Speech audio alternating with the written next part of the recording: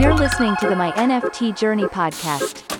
Each week our host Andy Storch will share his journey and newly found passion for non-fungible tokens. Welcome to My NFT Journey. I'm your host Andy Storch, and this is a show where I share my NFT journey and lessons I've learned along the way to help you with your NFT journey, whether you are just getting started and barely know what an NFT is, or you've started dipping your toe in the water and you've started buying some NFTs. And I've heard from all kinds of people in between.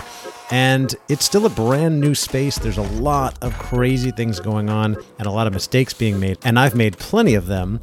And I wanted to make an episode for you today about FOMO and how to get into a project the right way by slowing down and doing your research.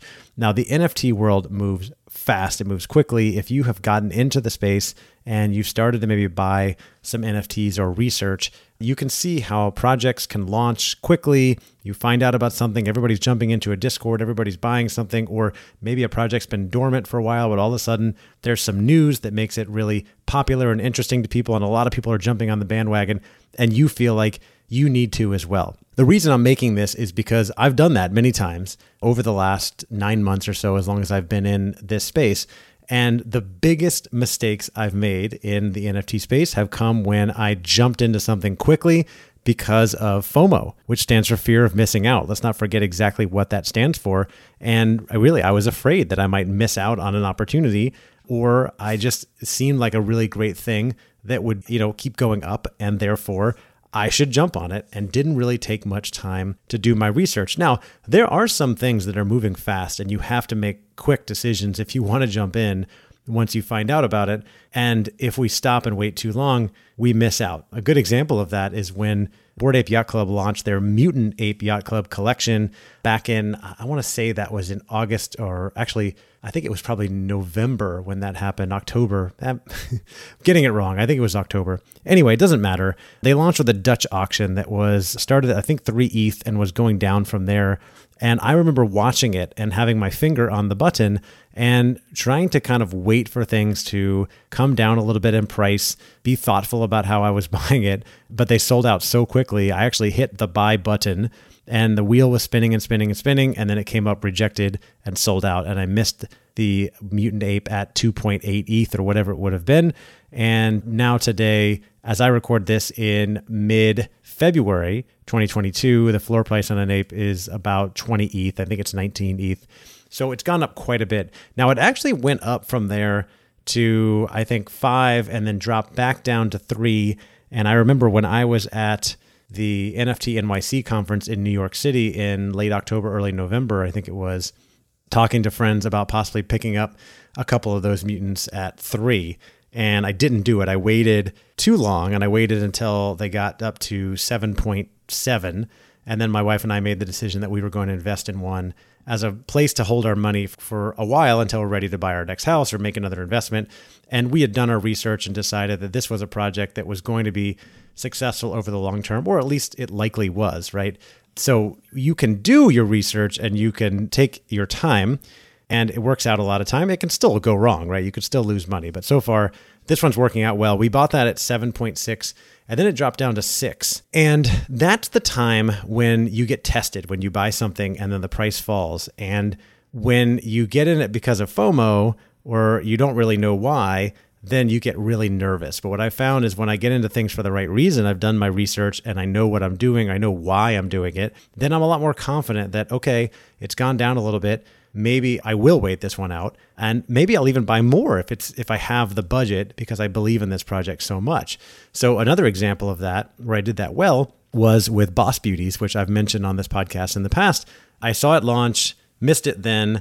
It came back down, and then Bennett texted me one night and said, Boss Beauties has a deal going on with Marvel. I'm jumping in and buying some. I think it was around 0.25 or 0.18 ETH at the time. We bought a couple. It went up, and we bought a couple more around 0.25, and it went up to 0.3, and I bought a couple more at 0.3, and then sat on it for a while. And then they had a Twitter space where they were kind of announcing what was going on with Marvel. It didn't really say much, and people were disappointed.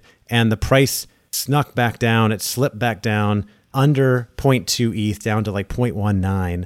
And I said, okay, this makes me a little nervous, but I got into this for the right reason. It's a project I believe in. I know great things are coming. And so we bought a couple more. I bought a couple more at 0.2 ETH, something like that. Ended up with 7 total and held on to those and then watched it still stay around 0.2, 0.25 for the next month or so. Christmas, I gave one of them to my assistant, Stephanie, for all the great work she's done last year and said, I think you'd like this project and hopefully it'll go up. And right after that, they announced a bunch of different things and it started to take off to 0.5, to 0.75, to 0.9, above 1. And it actually went well above 2, I think up to like 2.5 ETH floor. And now as I record this in mid-February, I think it's a little bit under 2. It might be back down to 1.75, something like that. Haven't checked it in a few hours, but it's done well. And I still believe strongly that it will be successful in the future, that it's going to keep going up and follow the path of World of Women, which is in the 9 ETH floor range as I record this.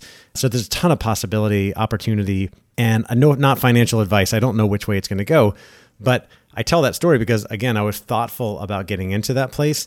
And so it wasn't that hard to hold on to it and just let the price go down and then ride it back up. Now, I mentioned earlier, the biggest mistakes I've made is when I've jumped into stuff quickly without really being thoughtful and doing my homework. One of those was buying a project called Wavelength, which my friend Adam told me about, and it seemed cool and promising, but I honestly didn't know anything about it. And I was sitting there watching the price go up and up and up every day, going higher and higher. And it seemed like it could keep going up forever. So I decided to jump in at 3.5 ETH, and that ended up being the absolute top of the market. And then it started going down basically from the minute that I bought it. If you can imagine buying something that's a significant amount of money and then watching it go down, down, down, down right after you buy it. And now today, as I record this, the floor has been bouncing between 1.2 and 1.5. So it's less than half of what I bought it for. And it seems to be holding strong there. And it's probably going to be a successful project long term. Will it get back to where I bought it from? I have no idea. It's been nerve-wracking for me because I didn't really get into that one for the right reasons. I didn't really do my research, my homework. I did a little bit to make sure it was a legit project with a legitimate artist, but it wasn't something that I had been following and was really excited about. And so it was really hard watching it do that. It would be hard either way, but I definitely could have done better with that, either getting in earlier or just leaving it alone and ignoring it. And I learned a lesson from that. And many projects since then have come on my radar where people are like, oh, check this out. This is going to be really successful. They're doing this and that. And I just say, well, it's not really in my purview. It's not in my area of expertise. I don't know much about this type of thing. It's not really something I'm interested in. So I'm going to pass. And so I passed on a lot of things since then. So it was a good lesson learned, an expensive lesson learned. And then I made a mistake recently converting some ETH into Looks Rare coins, Looks, Looks.